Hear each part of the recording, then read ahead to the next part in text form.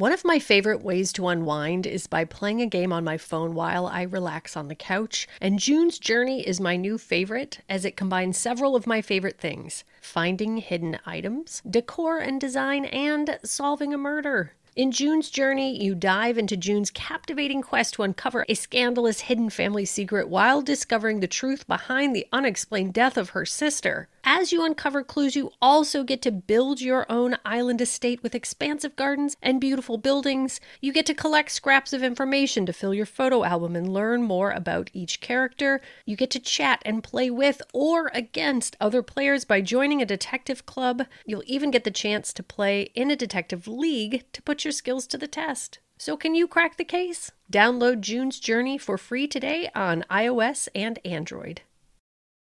This episode is brought to you by Visit Williamsburg.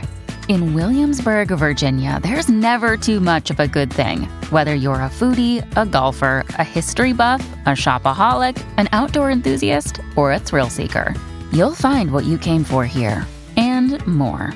So ask yourself, what is it you want? Discover Williamsburg and plan your trip at visitwilliamsburg.com. This episode contains adult themes and is not appropriate for all audiences.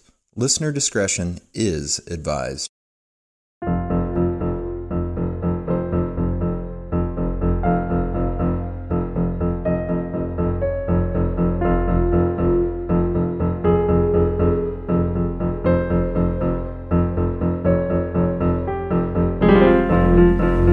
Hello, the world. This is They Will Kill, a true crime podcast. I am Courtney Eck. And I'm Sadie Eck. And it's Sadie's night, and in celebration of that, I dressed like a boss bitch from the 80s. Yeah. If you're watching us on YouTube, I've got a very Robert Palmer music video thing going on. I like I got the a power blazer for maximum respect. I have a very nice collar on. Yes, you can't very see. French. Yes. Yeah. So a little something for everyone, but you're not here for strong collars. You're here for murder. Yeah, let me tell you about a really, really terrible one. What do you got for us tonight, Sadie? This is the Investor fishing boat murders. Excuse me? Mm-hmm. In September 1982, Mark and Irene Colhurst, along with their two young children, 5-year-old Kimberly and 4-year-old John, were in the middle of a busy fishing season in the small town of Craig, Alaska. Originally from Blaine, Washington, the young family recently purchased a new state-of-the-art fishing boat called the Investor, which was described as impressive and was more of a ship than a boat. At 58 feet long and was estimated to cost $850,000. What year are we in? 82. Oh my God. So that's It's like with inflation, $700 million. $700 million.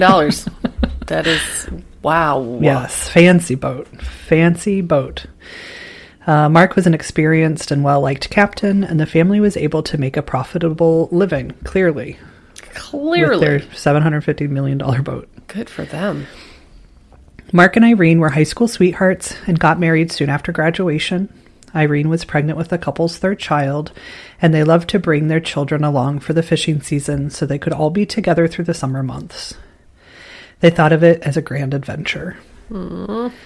Mark had started working as a commercial fisherman in 1970 when he was only 16 years old. He was described as super smart, hardworking, and he invested everything he had into his family. The ship's name was a reflection on his lifestyle and ambitions. He told people he planned to retire at 50.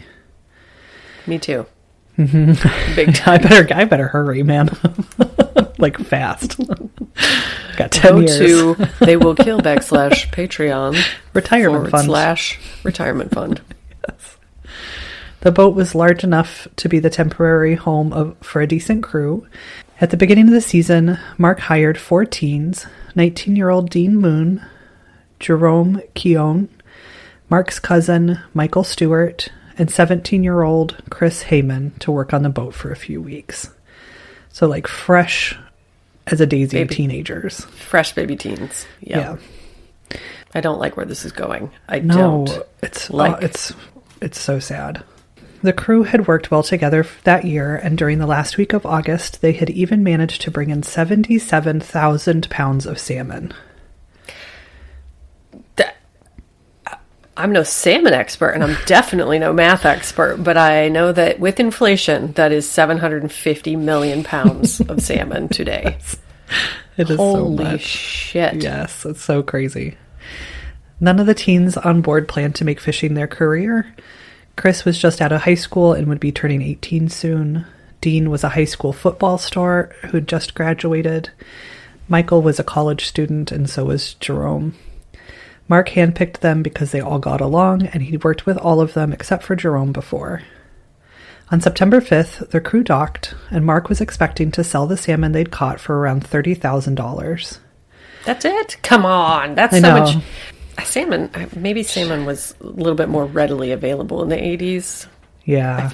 I do feel like with inflation, that would be about $750 million worth of salmon. And you think about, too, like the fishermen are the start of the selling process. So they sell the salmon, and then somebody has to pay to process it, and then they have to put it to the grocery store. So by the time it gets to you, it's not as cheap as you would buy it straight from the fisherman. Right. That's my point. But if that was 77,000 pounds, I can do a little math. Watch this. And they sold it for $30,000. That's like 50 cents a pound. Right. And I know that salmon is like $14 a pound currently. Right. Yes. So with inflation, it probably adds up. A lot of money now. Yes. Yes, it would be a lot of money. The Alaska Game and Fish Department had temporarily halted the fishing season that day, so as a result, they would all have a few extra days in Craig. Because of the temporary halt, port was busy, and Mark had to dock the Investor next to two ships. They were called the Defiant and the Decade. This meant those aboard the Investor would have to walk across the decks of two of the other boats to reach the dock. Does that make sense? So there wasn't room for the Investor to be right up against the dock, and so the boats would kind of connect together. And so the Investor crew would have to go across two boats to get to the dock, just because there wasn't a room for everybody. Got it. Jerome and Dean went ashore together to make phone calls and to visit the local bars. The movements of Mike and Chris that night are still unknown, although it is likely they too went in town for a drink or meal. The family had plans that night to celebrate Mark's 28th birthday at a restaurant in town called Ruth Ann's. By 10 p.m., they were back on their boat.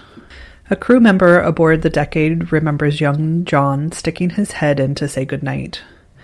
The next morning, September 6th, at around 6:30 a.m., one of the Decade's crewmen observed the Investor drifting away.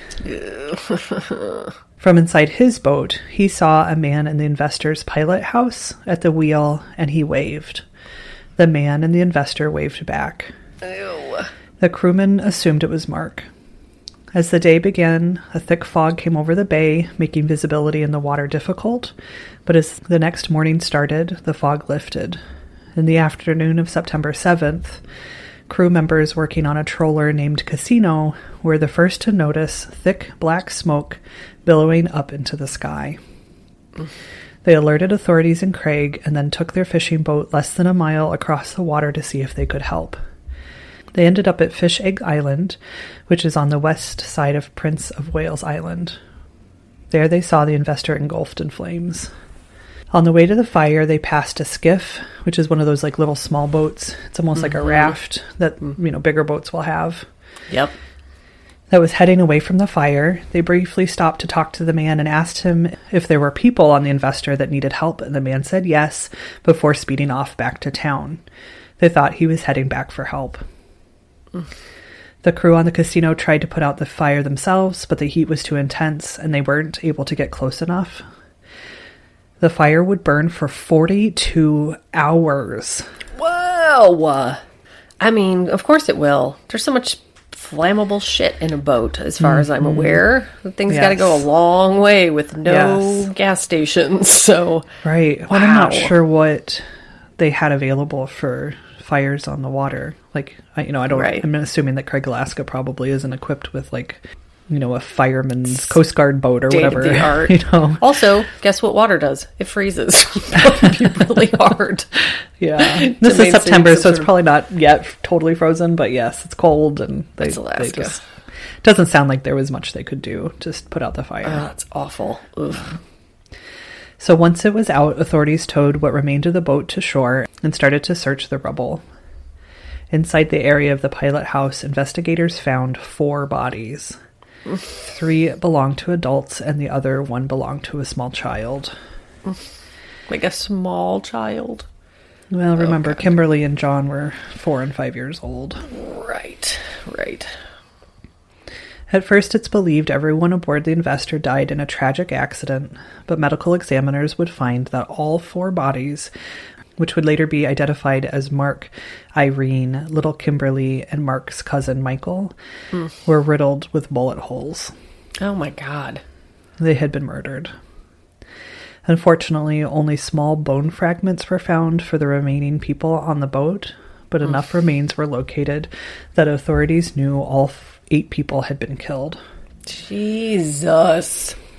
Yep. Leave them alone. What do you want? They're all that salmon? No. Yeah. Fishing is dangerous enough. Mm-hmm. Yeah, and I assume that fishing in Alaska in the 80s especially was probably real sort of Wild West. Totally. Yes, pirates. Yes. Yeah, drug smuggling.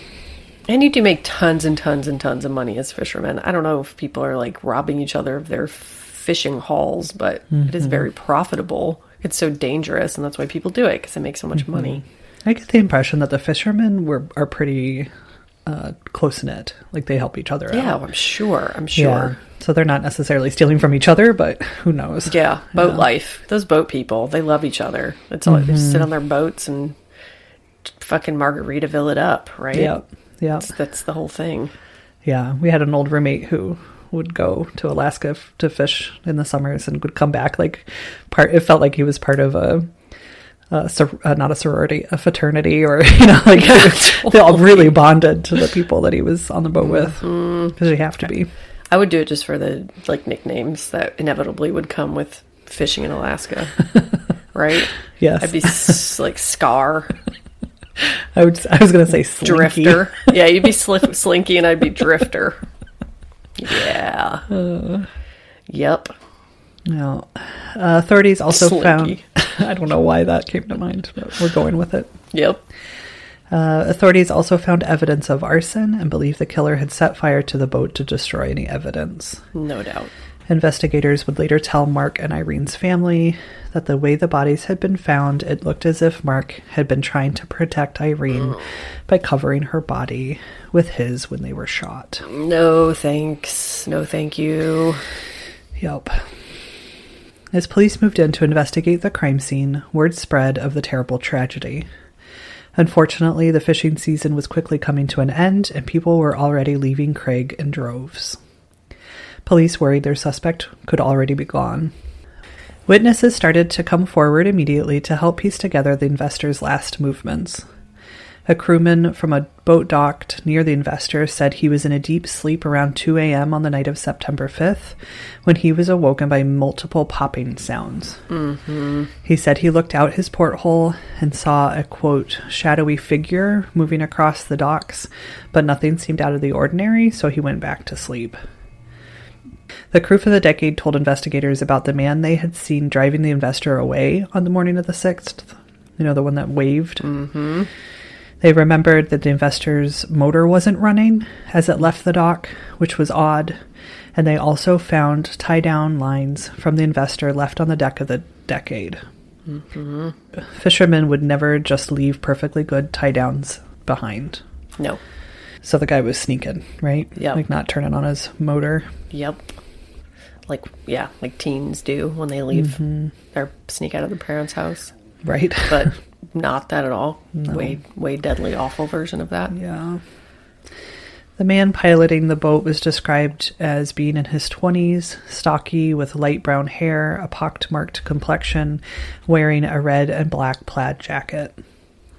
In the morning before the fire, witnesses saw the investor floating in open water near Fish Egg Island and thought it was odd because there was still plenty of fish to catch, but the boat wasn't moving. Despite thinking it was odd, no one decided to investigate. So the boat stayed for quite a while before the fire, and investigators thought that maybe the killer hoped the boat would sink. Right. Yep. Did something to the boat to get it to sink. It didn't. And so then went back and started the fire. A whole day later. Wow. Witnesses also saw the investor's skiff leave the investor and ferry between Fish Egg Island and Craig. People assumed it was a new crew member going back to Craig for supplies.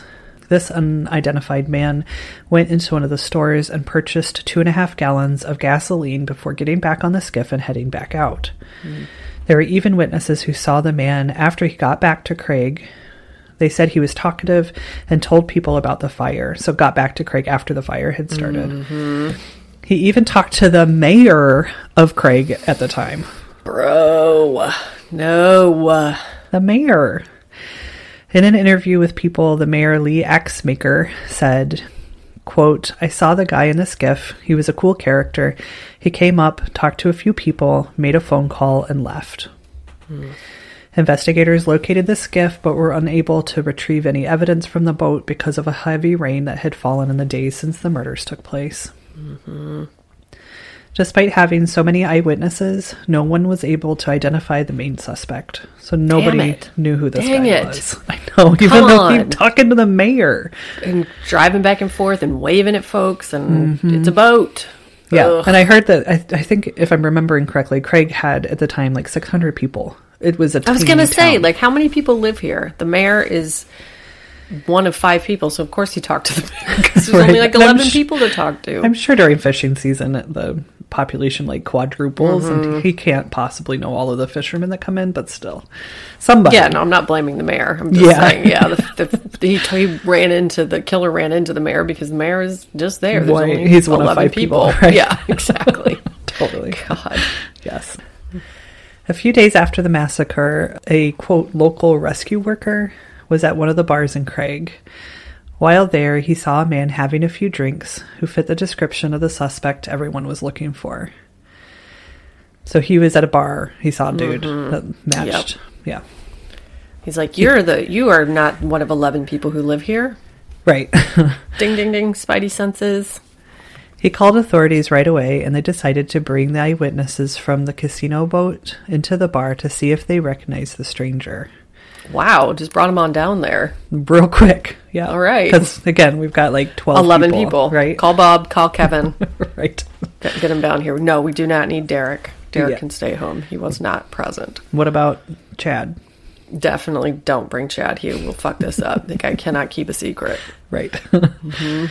They had them go into the bar to see if they recognized the man from the boat fire. After taking a close look, they came out and said no one in the bar looked like the man they had seen. Shit. With very little to go on, police decided to go ahead and talk to the man to rule him out as a suspect. He willingly answered officers' questions and showed them his ID. He was identified as 24-year-old John Peel. Peel was also from Washington State and told police that he was a deckhand on a boat called the Libby 8, which had been one of the boats docked next to the investor the night of the murders. Peel said he'd been on his boat sleeping on September 5th and hadn't seen or heard anything suspicious. Likely story. He also admitted to knowing Mark and his family and said that he'd even dated Mark's sister, Lisa, a few years back. Peel had gotten to know the Colhurst family well, and Mark had even hired him to work on his fishing crew. When friends and family were asked about the relationship between Peel and Mark, everyone said the two had been friendly and there weren't any bad feelings between them. When Peel and Lisa broke up, he and Mark lost touch and hadn't talked in a long time before Mark's death. That's according to Peel. Got it. To investigators, this was too much of a coincidence, and without any other good leads, they continued to look into Peel. Unfortunately, they couldn't find a single piece of evidence to tie him to the crimes, so they had to keep digging. You're off the hook, Peel. A year after... Sadie says, I don't know. A year after the massacre, police decide to go back and interview people close to the case once again to see if they can get new information. They talked to the captain of the Libby 8, Larry Denmar. The first time police talked to him, they believed he was holding information back, and they hoped he'd be more forthcoming. Mm-hmm. So they had interviewed him before and decided to come back. Mm-hmm. The first time Larry was interviewed, he said he didn't know where Peel had been the night of the murders and hadn't seen or heard anything suspicious. A year later, when asked again, he completely changed his story. Nope. And said that he'd been walking back from his girlfriend's house the night of September 5th around 10 p.m. As he passed the investor, he noticed people on deck talking and drinking. One of those people happened to be John Peel. Mm-hmm. Larry also said he was certain Peel hadn't spent the night on the Libby 8 that night. Mm-hmm. And then he says that there were guns on board of his ship, but they were unaccounted for the night of the massacre. Bro, come on. Like, what? Where was this information 1 year ago? Right?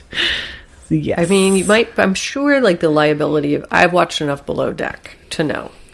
If anybody even does, like, Xanax on a ship without logging it with the ship log, mm-hmm. they get in big, big trouble. Like, the captain can lose his license and stuff. So... Right. For the benefit of the doubt of that dum-dum, I'm going to assume that he didn't say that in the beginning because he didn't want to lose his captain's license for losing a bunch of guns to one of his deckhands who was partying on another ship. Right. Get it. Something. Who knows? Something. Right. Yeah, but yes, something. I don't know.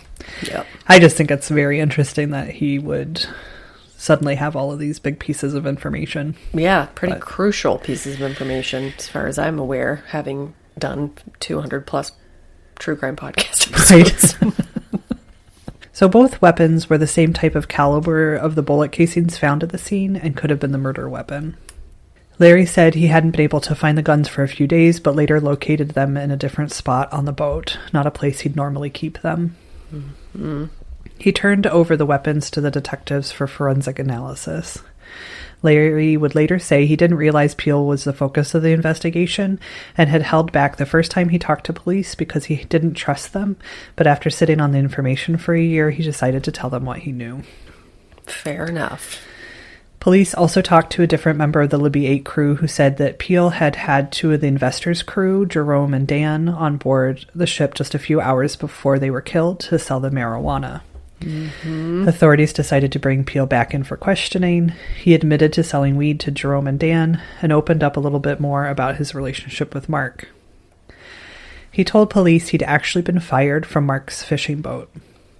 Mm-hmm. They had worked together for 2 to 3 years, but Peel smoked too much pot and Mark had strict no drugs or alcohol while working policy. Yeah. Fair enough, right? Fair enough. Yes, right. That's very dangerous. It's incredibly dangerous. And you can lose your captain's license, according to Below Deck. Yes. So Peel couldn't follow these rules, so Mark fired him. Mm-hmm. It was rumored that Mark had even gone so far as to bar Peel from coming onto his boat after he was fired, but Peel insisted there were no hard feelings between them. Around the same time, the forensic analysis on the guns was complete, but the results were inconclusive. And we know that that's bullshit, right? Like, if you've listened to my critically 100%. Acclaimed Patreon episodes, then you know. 2-part series. Right. That gun analysis is very subjective at best. Totally. They didn't have enough evidence to keep Peel in custody, so they let him go. Mm-hmm. When they looked into John Peel's background, they found an easygoing guy with no criminal record. There was nothing in the past that would suggest he was capable of killing 8 innocent victims. A year before the murders, Peel got married and had a son with his new wife. He was described as friendly and even-keeled. Despite being fired by Mark, multiple people say that Mark and Peel remained friendly. Mark and Irene even bought Peel a wedding present despite things not working out with Mark's sister and after Mark fired him. Yeah. I mean, people get fired. Right. It doesn't seem like great motive to kill 8 people. Right, including and burn 2 down a ship. Tiny children. Yes, that seems very unhinged if that's the case. Yep. There were even witnesses who saw Peel at Mark's birthday party the night of the massacre and said they were friendly. Uh-huh. More months passed, and police decided to release a new composite sketch of their suspect. They also turned to the media for help. I mean, I get the impression this was a very big deal anyway, but I think they asked the media to, like, re-up their... Jump back in. Mm-hmm. Right. The renewed interest in the case brought in more leads. One man went to the detectives and told them on the day of the fire he saw a man who looked just like the man in the sketches get off a skiff at the dock in Craig. I mean, so he was like number 11 of the 12 people that lived there who also saw somebody get off a skiff on the dock. Right. They had him look at a photo lineup, and the witness picked Peel's photo as the man he saw. No shit. Peel's steel on the hook. Peel is steel on the hook. I was just about to let Peel off the hook. I know. I don't know what to do. What are we going to do? What is happening? Yeah, and also just during the same time, Peel took multiple polygraph tests and failed them all. Just a little side note. Yep. With this new eyewitness, authorities believed they had enough to arrest Peel for the murders of all 8 victims and for 1 count of arson. So that's all it took. Shit. Was one positive identification of a guy getting off his skiff on the dock.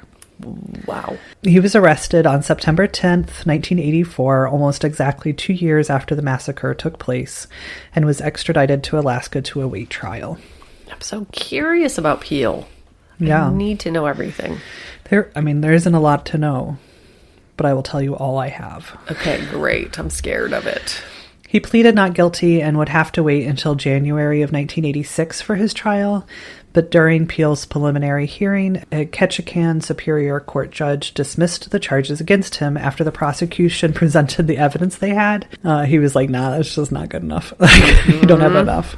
Mm-hmm. The only eyewitness they had who said for sure it was Peel saw him getting off his skiff that day after the murders, but didn't see him commit any crimes. Mm-hmm. He didn't even see him near the investor. Yep. Nothing. Just got off a skiff. Like you do in a boat harbor. As a fisherman. Career fisherman. Yep.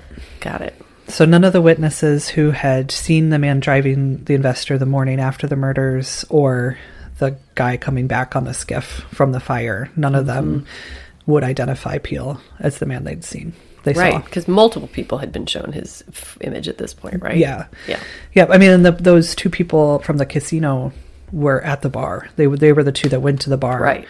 And Peel was there, and they said, no, he's not the guy. Yeah. Mm-hmm.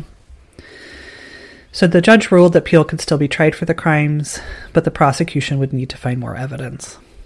Yeah, one would hope. Right. But instead, prosecutors quickly put together another grand jury who indicted Peel a second time. What? No. Yes. Why do you got to bring this fucking stuff to my life? I know. You know I cannot handle false imprisonment. It makes my skin crawl. It's my biggest fear. Yep. Literally my biggest fear. I know. Son of a bitch. So Peel's trial started in January of 1986, as it was originally planned. So the prosecutors were able to get the second trial going so quickly that they were able to keep their original trial date. Wow. Yeah.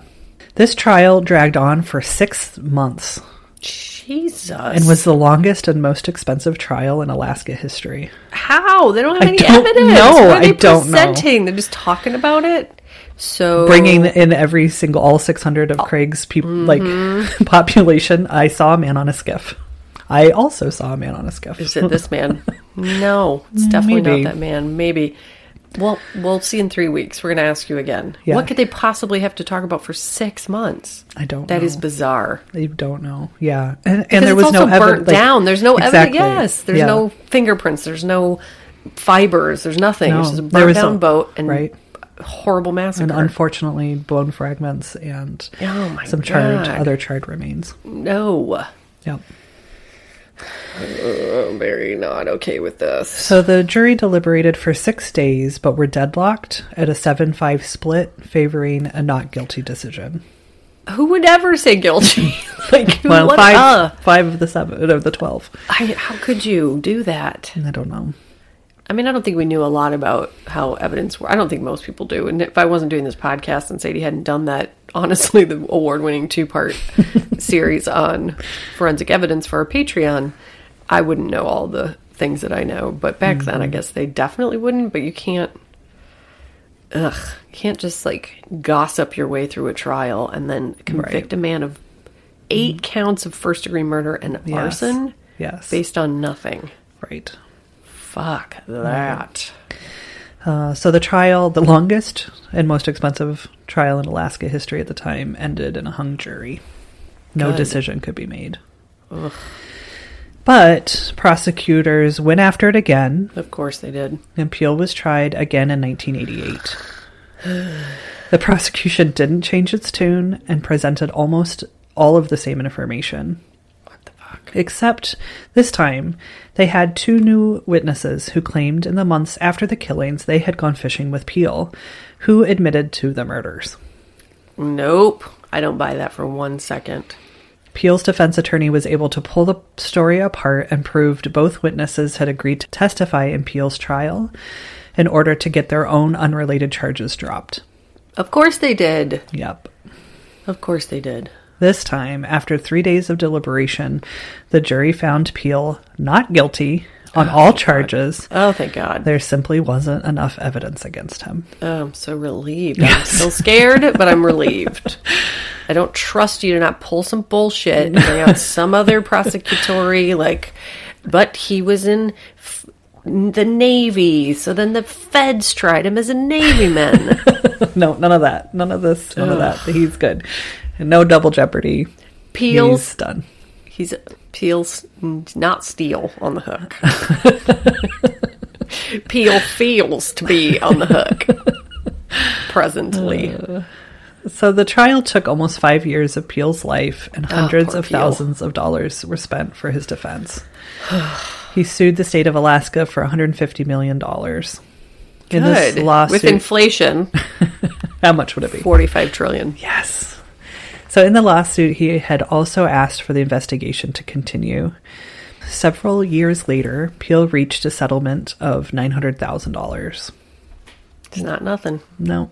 It's not equal to 5 years of a man's life, but it's not nothing. Yeah, and I think he wasn't in jail the whole time.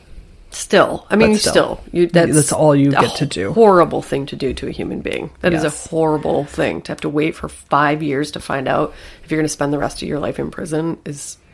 That's... No, it's terrible. Yep. So Mark's family was devastated by the verdict. Of course they were. Yep. And believed a guilty man got away with murder. Oh, buddies.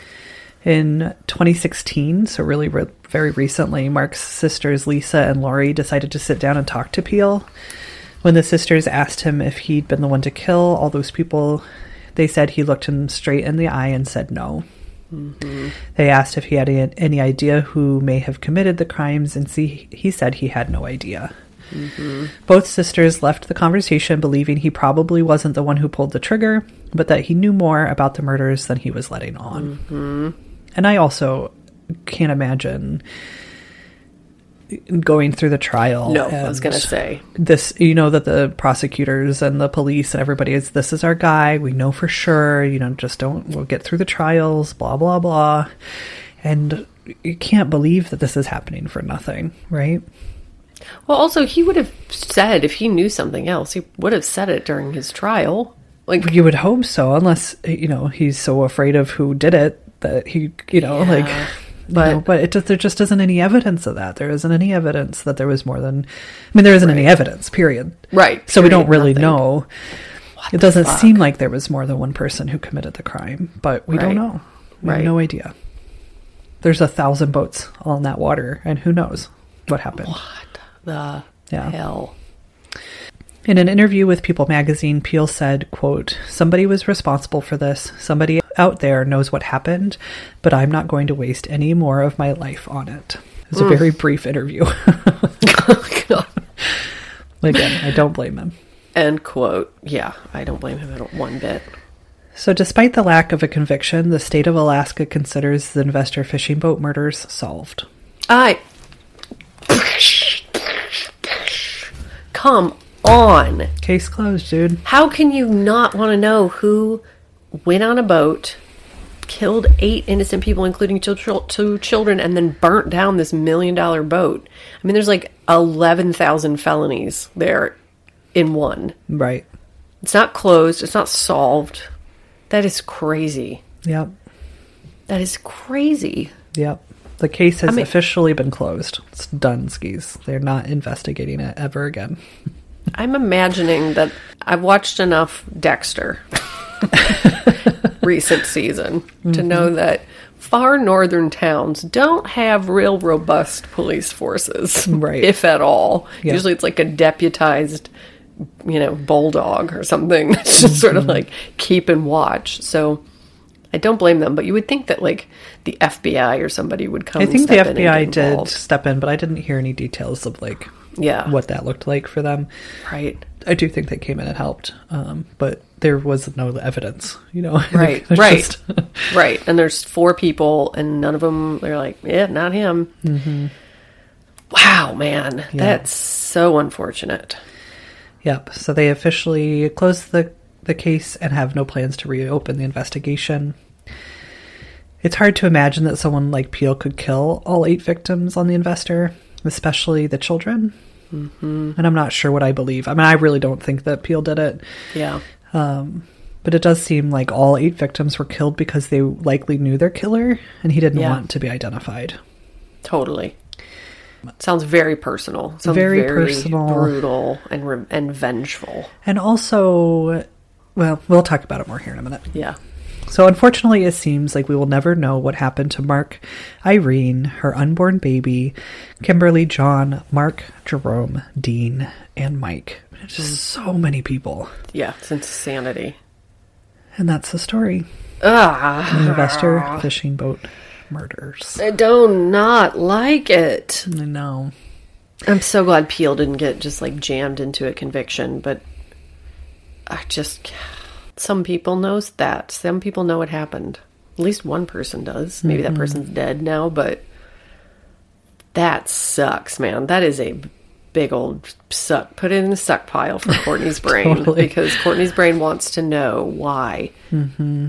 I mean, there was like theories that people thought that Mark kept his earnings in cash on the boat. Right. But there was also like multiple accounts of him needing to borrow money. Like he needed to borrow money to pay for his birthday dinner because he doesn't keep any cash on his boat at all. Yeah, because who would? That's like crazy. He didn't do any of his his transactions with the boat, with the fishing people. All of that was, like a credit to an account that he would then go to the bank and get the money out later. Right. He's not gonna be like, yeah, give me the $30,000 cash. Like totally. That's when the fishing pirates would come in. Well, I would assume that that's just sort of an understood thing, that you don't keep heaps of cash on boats because pirates are coming for you anyway. They want your boat. Right. And probably your people more than they want, they're not. I would never think that you would keep a bunch of cash on a boat. That sounds crazy. And there's also theories out there that it was drug smuggling gone bad, that was a huge part of the industry. I guess there was a nearby island that was all a marijuana grow island. So maybe, but then again, if it was a drug thing, if they got on the boat, killed all 8 people, they wouldn't have gone to the trouble to bring the boat out, to wait for it to sink. When it didn't sink, they'd go back to it. Like all of that makes me feel like it was somebody inexperienced trying to cover up. Right. Like feeling guilty or wanting to cover up the crime. If it was a drug smuggler or drug dealer, he would have just killed the people and left. Right. Or killed them and then just lit the boat on fire and walked away. There on the dock or whatever. Yeah, he wouldn't. They would have known what to do, basically. They wouldn't have like floundered and come back a day later and did some weird cover up. Yeah. Yeah. So if it was Peele or if it was somebody known to Mark and Irene and they got in an argument and they started killing, like they, who knows? And then they had to kill everybody because they knew him. Like, I think it was maybe something more like that, but yeah, it's so awful. Truly is. Truly awful. Yeah. And the fact, that all 8 of them were victims. None of them were able to get away. I mean, just logistically even, like they couldn't which makes me feel like there was more than one gunman, maybe, or maybe they held someone hostage. Ugh, I don't even like thinking about any of it. It's so sad and so upsetting. No, or they were able to kill more of the people while they were sleeping. Right. The gunshots they heard was, it was like 2 a.m. Yep. Nope. Thanks for nothing. No. God, why do you do this to the people? AKA me. Specifically me. I was going to start doing like a deeper dive into all the theories, and then I was like, it just doesn't really matter. It's just, they're gone, and yeah, nobody's doing anything. And there wasn't any other like concrete possible suspects or theories or, yeah. They're just like, bye-bye. So crazy. Not so this crazy. one guy who happened to be having drinks at the bar at the wrong time. Right.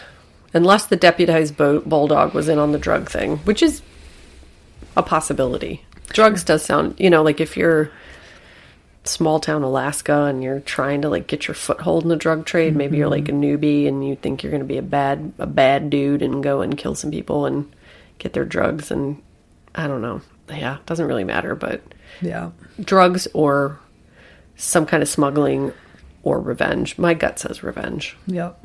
And honestly, I watched a show about this, and they interviewed Larry, the captain of I forget which one it was, the Decade or the one that came up with all the information saying that Peel wasn't on the boat.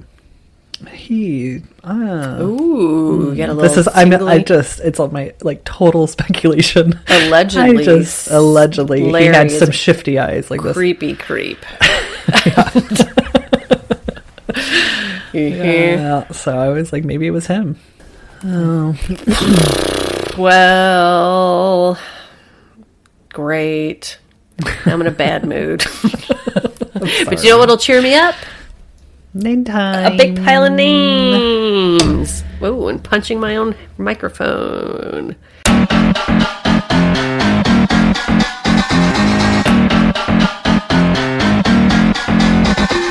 It's name time.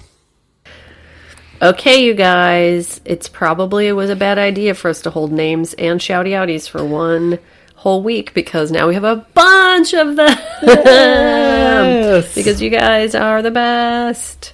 So we'll dive right into it. Someone wrote there was a chef, that was in parentheses, in my town named Nate Noose, middle name P. He insisted on going by Nate P. Noose. Yes. Nate P. Noose is amazing. Or maybe Nuss. I'm just like, I like Noose though. P. Okay, Noose. I'm going to admit something, that my brain was stuck on the noose part, like, yeah, like noose. Yeah. And it just took me like a full 30 seconds time. to put P-noose together. Penis together. Yeah. So I think it's probably Nuss. Penis. Yeah. Oh my god. Cat names.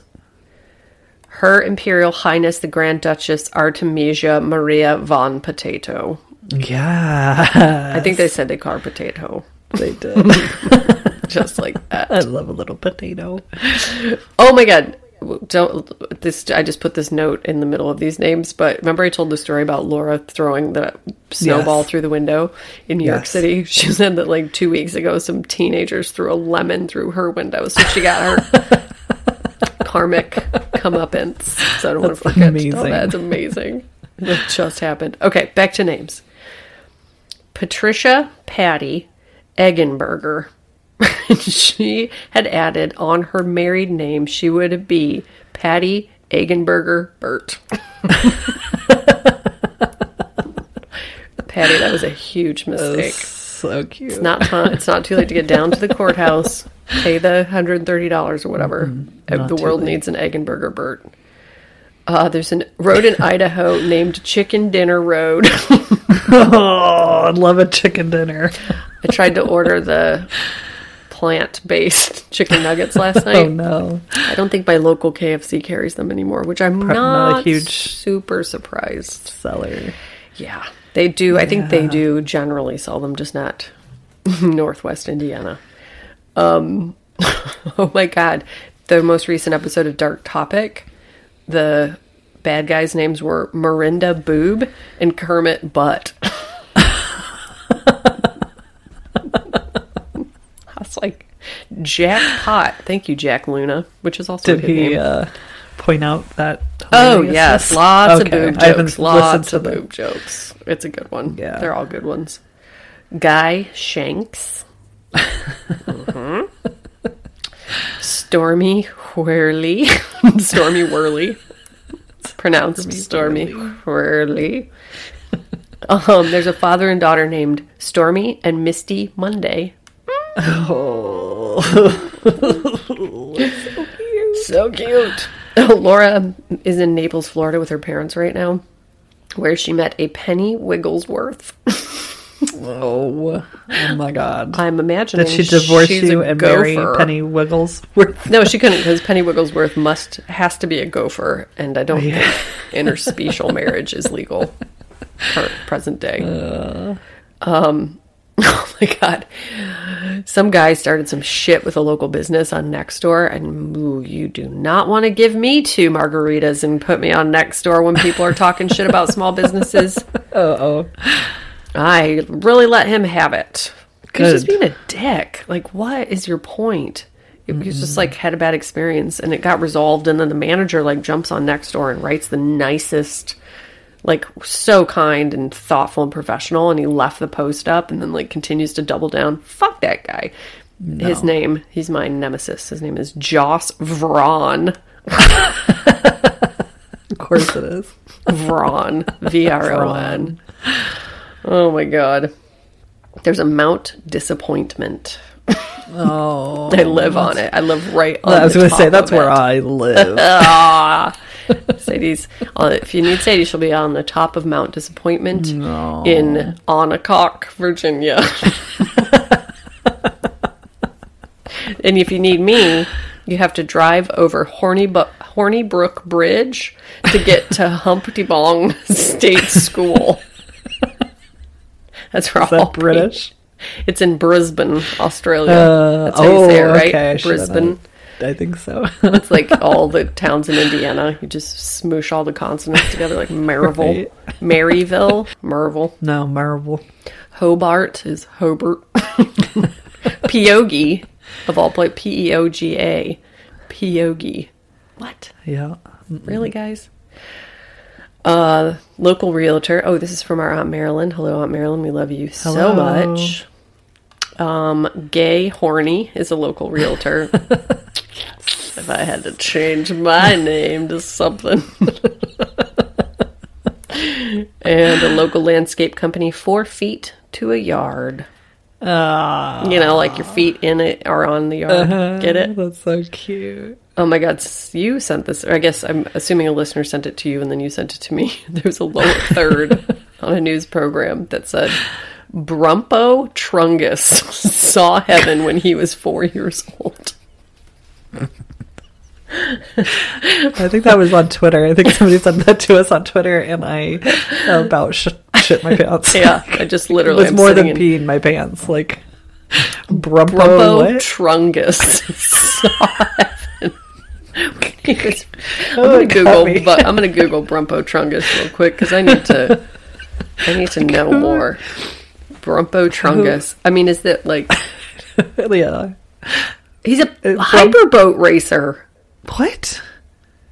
Did he the What? same one? Is I this mean, is fake? it more than one Brumpo Trungus? I know. Is Brumpo Trungus just like a meme? I am so confused. I mean, after you see heaven, just go become a boat speed racer. Oh, maybe Brumpo Trungus is fake. Regardless, Brumpo Trungus. Even if it is fake, it's the best made up name I've ever heard in my life. Trungus is... What's the award emoji? Yes. Trophy. Yep, you win. Mm-hmm. Yep. So there you go, guys. There's your names for the weeks. Thank you so much. Keep them coming. Send them in. Don't ever stop please. Before we do shouty outies, I want to just talk real quick about which case was it? We talked about children and how good kids come from good parents. Yes. And bad kids come from bad parents. That's exactly what we said, and we believe it every 100% of the time. Never does a good kid come out of a bad parent. No, but I think I was kind of musing about kids, and there was the troublemaker at school, and he was getting punished for being hyperactive, and how I just was guessing that he didn't have the best life at home. Right.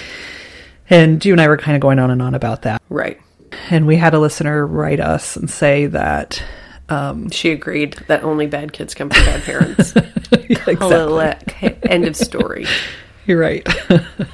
Yeah, no, they were saying that they work in the schools, and they wanted to clarify that a kid's struggles are not always a lack of parent support. And if your kid starts to struggle, it's not automatically your fault. Totally. Right? And I realized that when we were talking, I 100%, when my kid succeeds, I feel like I've done well. Right. Even though it really doesn't have anything to do with me. Yep. Right? Yeah. And when my kid struggles or suffers, I feel like I am the cause of that. I've done something wrong. Right? And so I was reading, and it's a very nice long comment that our listener wrote us. But I had this breakthrough, a personal breakthrough of course I would never assume that all bad, not bad kids, because there's no such thing, but kids that are struggling are because their parents haven't worked hard enough for them or whatever. Right. I would never assume that. But I would 100% blame myself if my kid was really struggling. I would blame you too. You, but not anyone else, but you, Sadiak. Yes. Right. And I know that I'm not alone in that. Yep. And it's something that I very much, I think even just now that I've sort of recognized it, I can not do that to myself. But if you're out there and your kids are struggling and you're doing the best you can to support them, that is enough. You're doing what you can, and your kids are going to struggle. And that doesn't mean that they're not going to overcome those struggles, or they're not going to become better people because of it. I know in my life, the struggles that I've had have made me who I am. They've made me funny, and they've made me interesting, and they've made me empathetic and, definitely kind. And we need to allow for that to be the case for our kids too. 100%. Give ourselves some slack. And it's crazy making. Yeah, it's crazy making. I remember you and I having a conversation about it a couple years ago, and I just was watching you drive yourself into, depression because you were just so obsessed, quite frankly, with being a perfect parent. And I remember saying, there's a 100% chance you're going to screw your kids up. There's that is the only thing that I can guarantee you as a parent, is that you are going to screw them up somehow. So you might as well take care of yourself, set some boundaries, do things that are realistic, because they're going to turn out the way they're going to turn out. Some of that is going to fall back on you, whether or not it is actually your fault. So yes, parents have it's remarkable how little control you have over how your kids come out, Totally. Yep. They are just who they are. They come out that way. They are those people. I'm grateful I had a second, because it really taught me that lesson. My two children are so different. So different. And I have they came from the same genetics. And I pretty much raised them the same as those tiny humans that they are so far. There's of course have been differences, but they are so different and just inside of themselves. Yes, and both incredibly strong-willed and not controllable. You know, they're well-behaved kids, very well-behaved kids, and conscientious and kind kids, but you're not telling them what the fuck to do under any circumstance ever. You have no control over it. And they're 7 and 4. For crying out loud. My 4-year-old today, first day back from spring break to preschool. He just goes for 3 hours, half day. And he loves school mostly, even though he won't admit it. We get to the school, his teacher opens the door, and I look over to see what my 4-year-old's doing, and he has just laid himself flat on the sidewalk, God. Face down on the sidewalk, arms up above his head. And his teacher, who I just adore, she was like, "Oh my gosh, you know, he just lost all of his bones." That's so cute. He laid there for a very long time. I went and signed him in like I'm supposed to, and I God. came back out, and she's like, "Well, I guess I'm gonna have to go get the wheelbarrow to bring in a bag of bones over here." It was so cute, but it's like, thank God that there's other people that will play along with him, Totally. and I don't have to feel weird about my bag of bones 4-year-old just Like, what would, like, you and I would never think to do that.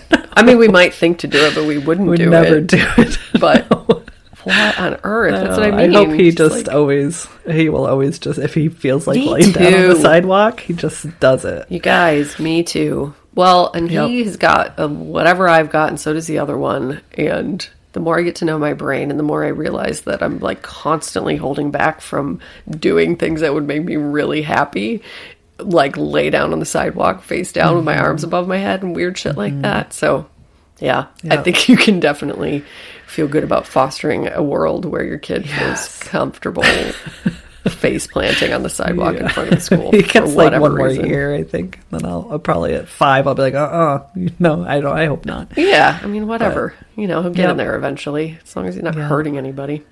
Right. Well, and also just the joy of parenting during TikTok is really nice too. You don't feel so alone. I was watching some video and they were like, "Oh, my kid chews on everything. My old or like 7-year-old chews on his clothes and chews on the remotes and everything he has. He chews." And I was like, "Oh my God, my kid does that." And they were saying they had found chewies for kids, so like autistic children and other. Like just, it's a STEM thing. Yep, I was going to say stemming. It's totally Yep. STEM. Yep. And so I said to my oldest yesterday, I was like, "Hey, they have these shark tooth necklaces that are made out of rubber that you can wear and chew on." I said, if I got you one of those, would you use it? And he got so excited. Yep. Because I'm constantly like, "Don't chew on your clothes, don't chew on your clothes." Yep. But I have to figure out how to like allow him. He needs that stimulation. Yeah. And Every so time I getting him- watch a TikTok video and they're like, the algorithm sent you to me and I can tell you everything about yourself. You're definitely stimming right now. You have your hands in your mouth, and every fucking time, like my hands, I thought it was like an oral fixation. I have something in my mouth 23 hours out of the day. So funny. He's so you. Because I don't do that. Yeah. He definitely has my like ADHD potential, like a little bit of a spectrum kind of thing going on for sure. And it requires like constant motion, constant fidgeting, and definitely like chewing and Yeah. Like He if I wants to be myself stimulated all the time. all the time. Yep. Yep. Get that kid a weighted blanket and a chewy and a fucking spinny and Yep. some ear loop medication and 8D songs and coffee and 9 jobs, and he'll be fine. and some pugs. Oh my God. Yeah, And I told Laura, so Laura like legitimately sometimes gets a little, not jealous, but a little jealous because I kiss the pugs constantly. And it finally dawned on me that it's a dopamine hit. Like recently I was like, yeah. you have to understand like how good this feels to get like to kiss them and smell them and like feel them is like the best feeling in the world. And I didn't know that before. I just thought I was like romantically involved with my pugs, But it really recently dawned on me. I was just like, I'm going in for those dopamine hits like 75,000 Makes so times a much day. Yeah, it was like, honestly, Yes. Laura, if I did this to you, it would be assault. Like if I, like if I kissed you as much as I need dopamine hits, it would be assault. So that's why I need 2 dogs. Just or be 5 making out dogs. with her all the time. Seriously, it's like gotta find somewhat respectable outlets, and they have such flat little foreheads. Your little mouth just fits right in there perfectly. It's so satisfying, So right above their so little crinkle noses.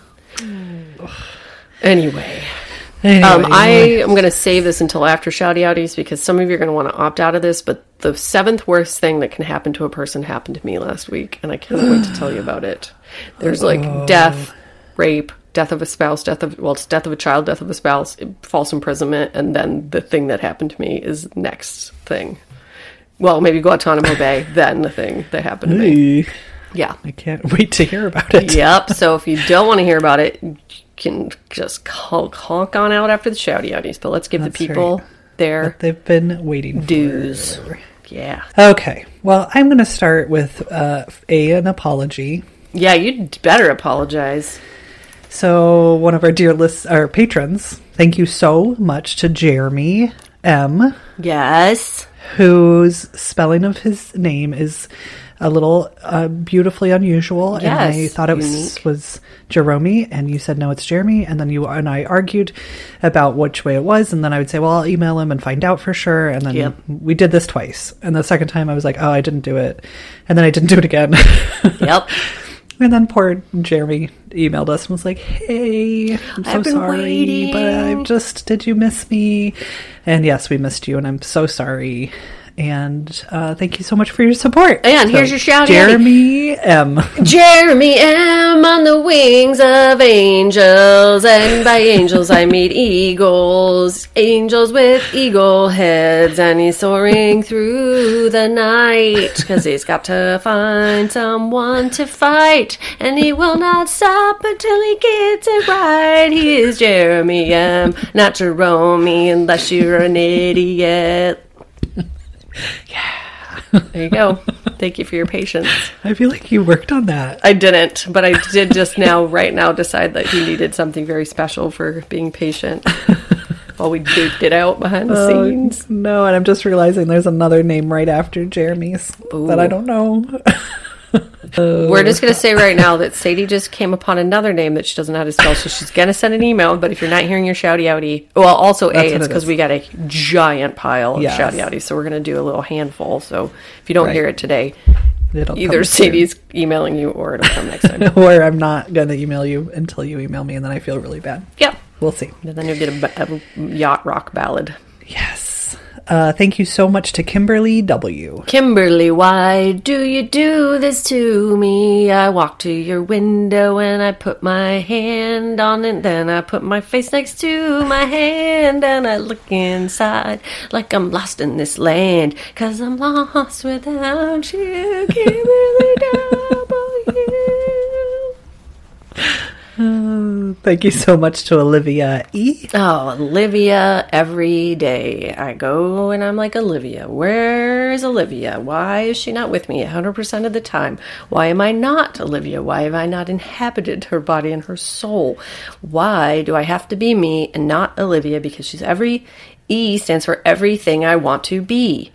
And Olivia's like, I'm going to say something wise. I'm going to say something that's going to make you feel good about yourself because you should be your own self. And that is good enough for me, Olivia E. Thank you so much to Courtney. Oh, yeah, I'm going back to ballads because her name is Courtney, and I hate that it's my name, but I love it when it's other people's names because there's something about being named Courtney that makes you in a tribe that's a kind of a weird tribe where there's nothing super special about your name, but you're probably a really cool person. Probably thought that you were unique when you were a kid, unless you lived in California where everyone is named Courtney. But you fucking rule, and you are my twin, and I love you, and that is the end. Oh my God, we have another Olivia. Thank you so much to Olivia B. Excuse me? Yes. Olivia B. Wind. B-wind? Olivia. B-wind? Be kind. Be kind, rewind. Olivia, be kind, rewind. And I'm like, why do I need to rewind? And she's like, you know what? Back it up to what you said about the other Olivia.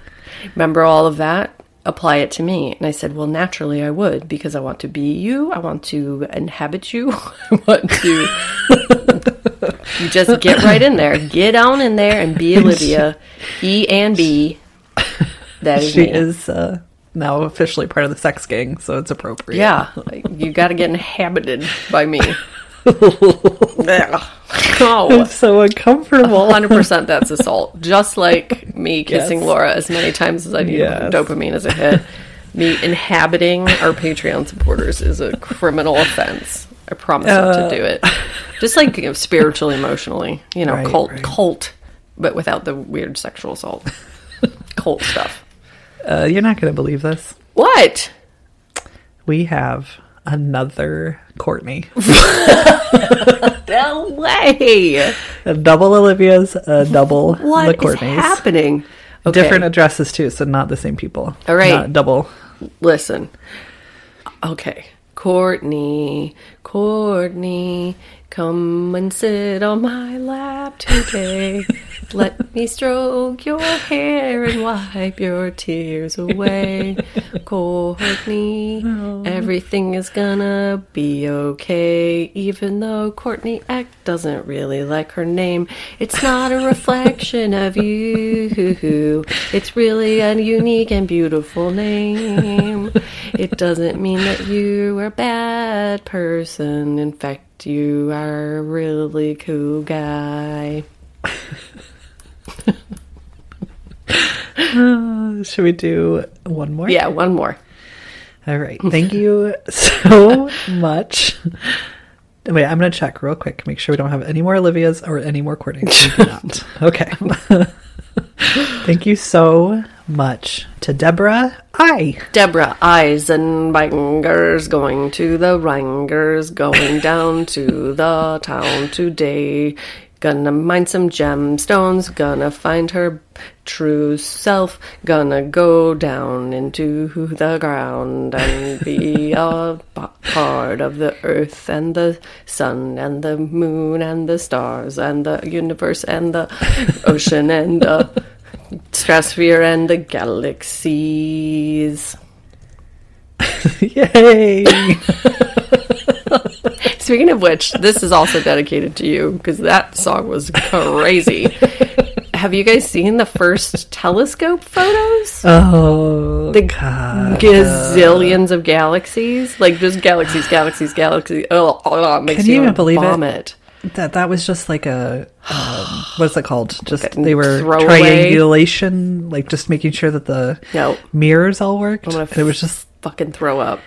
I feel like we're gonna get into like the fourth dimension Yeah, of shit. We're gonna figure yes. out why we got stuck with Trump Yeah. and everybody else got giraffes that fly or something. You know, like Yes. come on. I can't Yes. wait. I'm so freaking excited. So for freaking this excited. thing to work. I know, it's thrilling. Yeah, I saw that. It gives me chills. Me too. I brought a little bit of a tears to my eyes to see that many galaxies. It was like 45 galaxies in one. Anyway, whoa. Yeah, unbelievable.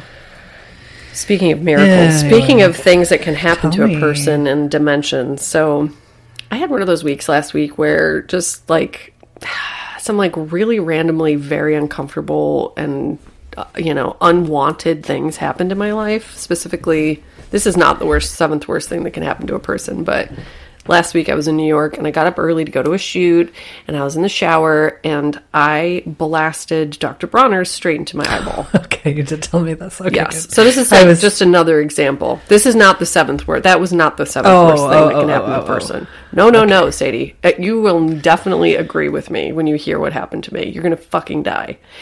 It's so terrible. And you haven't told me. You're making me live your trauma live on air. Yes. Yes, that was Okay, that was intentional. So I was making some Momofuku ramen because one of my best friends is in charge of the packaged goods for Momofuku. And if you guys like ramen and you want to make it at home, it is so goddamn delicious. It is so good. Go get it. Highly recommend. But that is not the story. Was making it, was kind of in a hurry. My little colander thing broke, like the metal with the metal handle, the sieve thing, like broke and fell in the sink, but I salvaged, it didn't, all the noodles didn't come out of it, just some of them, but I did that thing where you separate the ones, whatever. Put the noodles in the bowl with the sauce, heat it back up, go to town, eating these delicious noodles, and I was very excited to eat. I was going to have a couple of drinks because I was going out, so I needed noodles in my belly. Right.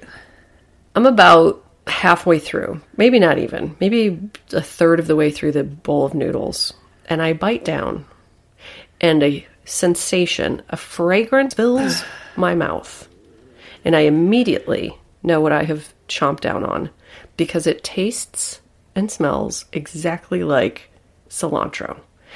And do you know what else tastes and smells exactly like cilantro? Want to take a guess? Soap. so much worse. What? A fucking stink bug. No. What? I Oh bit my God. a stink bug Oh no. in half in my mouth. Oh no. In my No, no, human no. sensitive mouth. Oh my God. It was like, I just remember the first thing I thought was like, how can I make this not have happened? Like, this is like top 5 worst things that has ever happened to me. I just spit the noodles back in the bowl, ran to the kitchen, tossed it down the sink, so I couldn't see. I did not visually see the proof of what it was, but I'm 100% sure that that's what it was. I spit it, and rinsed my mouth, and then drank a huge glass of grapefruit juice because I was like acid, and then brushed my teeth for like 5 hours. Oh my God. I'm so sorry. Help me, guys. There's nothing we can do for you. Talking out loud to the pugs as this is happening, and I'm just saying to them, like, why is this happening? It's the worst thing that's ever happened. God. Why did that happen to you? I don't know. Do you like cilantro? No. You don't. And I don't before like this, you didn't like it. I like the flavor, like in guacamole and stuff, but if I bite down on a big chunk of it, it's so gross. And the smell of stink bugs has always reminded me of cilantro. Fuck. And I hate stink bugs. They're literally the only bug I kill. So this was them getting their revenge. So He's like, if I have to go out, I'm going in the mouth. yeah, seriously. They're like, if you I'm drown so one more of us, sorry. because you have to drown them so they don't stink up your house. If you drown one more of us, we're going to get into your mouth. And they did. I know. God, I'm so sorry. Thank you. Sorry, guys. This was a bummer of a night. You got unsolved cold case, octagonal homicides. No, I think it's like, it is technically a massacre Yeah. when you kill that many people. Yep. Fuck. And then my brain got massacred when I chomped down on a fucking stink bug. Oh my God. My soul. No. I'm sure it was on TikTok. I saw a woman who was like, I thought these were sesame seeds, and she had a cracker in her hand, and it was ants. See, that's fine. I've eaten ants, but not enough to think Not they're a sesame stink seeds. bug. But stink bug. Well, they're so big and crunchy. Ugh. Dude. Ugh. Like, get my stomach clenching thinking about it. Anyway, let's move on from that. Yes. Wrap it up. We love you Let's do guys it. so much. Thank you for the huge pile of Patreon supporters. That is a huge help Yes. to us. And Yep. like Sadie You've done said, it. yep. Once we hit around 100 Patreon episodes, we're going to up that price. If you want to lock it in at the current price, get on over do there it. and do it. No, it'll be a couple, probably 2 months from now. Yep. Yep. So you better hurry. Coming quick. And also, if you keep doing that, you won't get ads on these episodes. So it's a win-win. And they are really good episodes. The one I did last week is one of my favorite ones I've done. Nightmares. Literal terrible nightmares. But in the meantime, come on over there. Come to YouTube. You can see my Robert Palmer look. You can see Sadie's gorgeous French collar and her killer, what do they call it? Shaglet? Shag mullet. It's the enviable hair. The most enviable hair.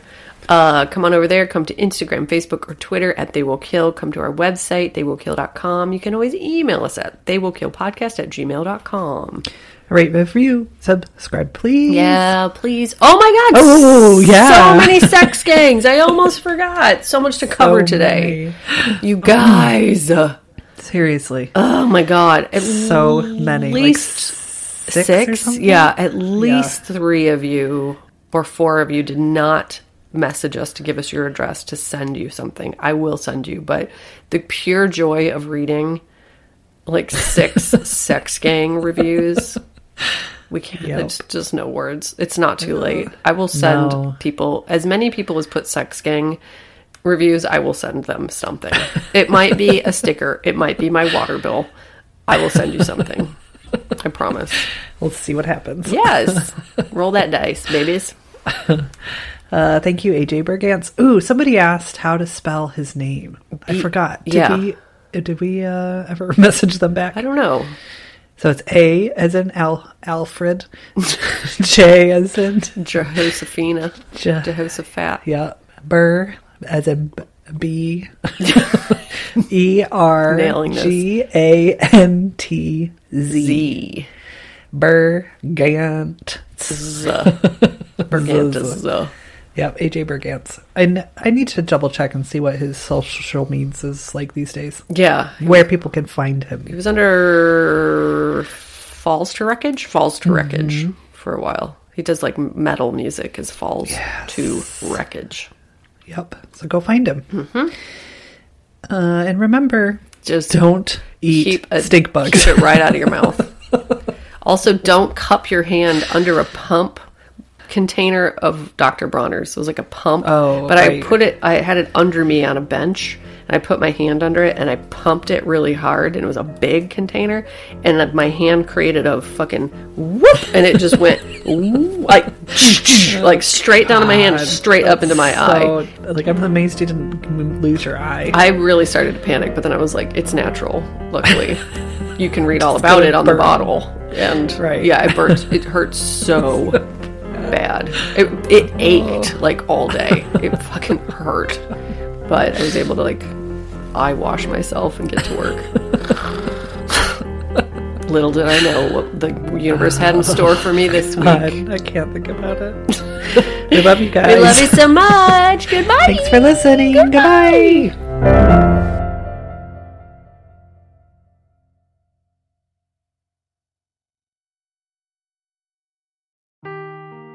Seeking the truth never gets old. Introducing June's Journey, the free-to-play mobile game that will immerse you in a thrilling murder mystery. Join June Parker as she uncovers hidden objects and clues to solve her sister's death in a beautifully illustrated world set in the Roaring '20s. With new chapters added every week, the excitement never ends. Download June's Journey now on your Android or iOS device, or play on PC through Facebook Games.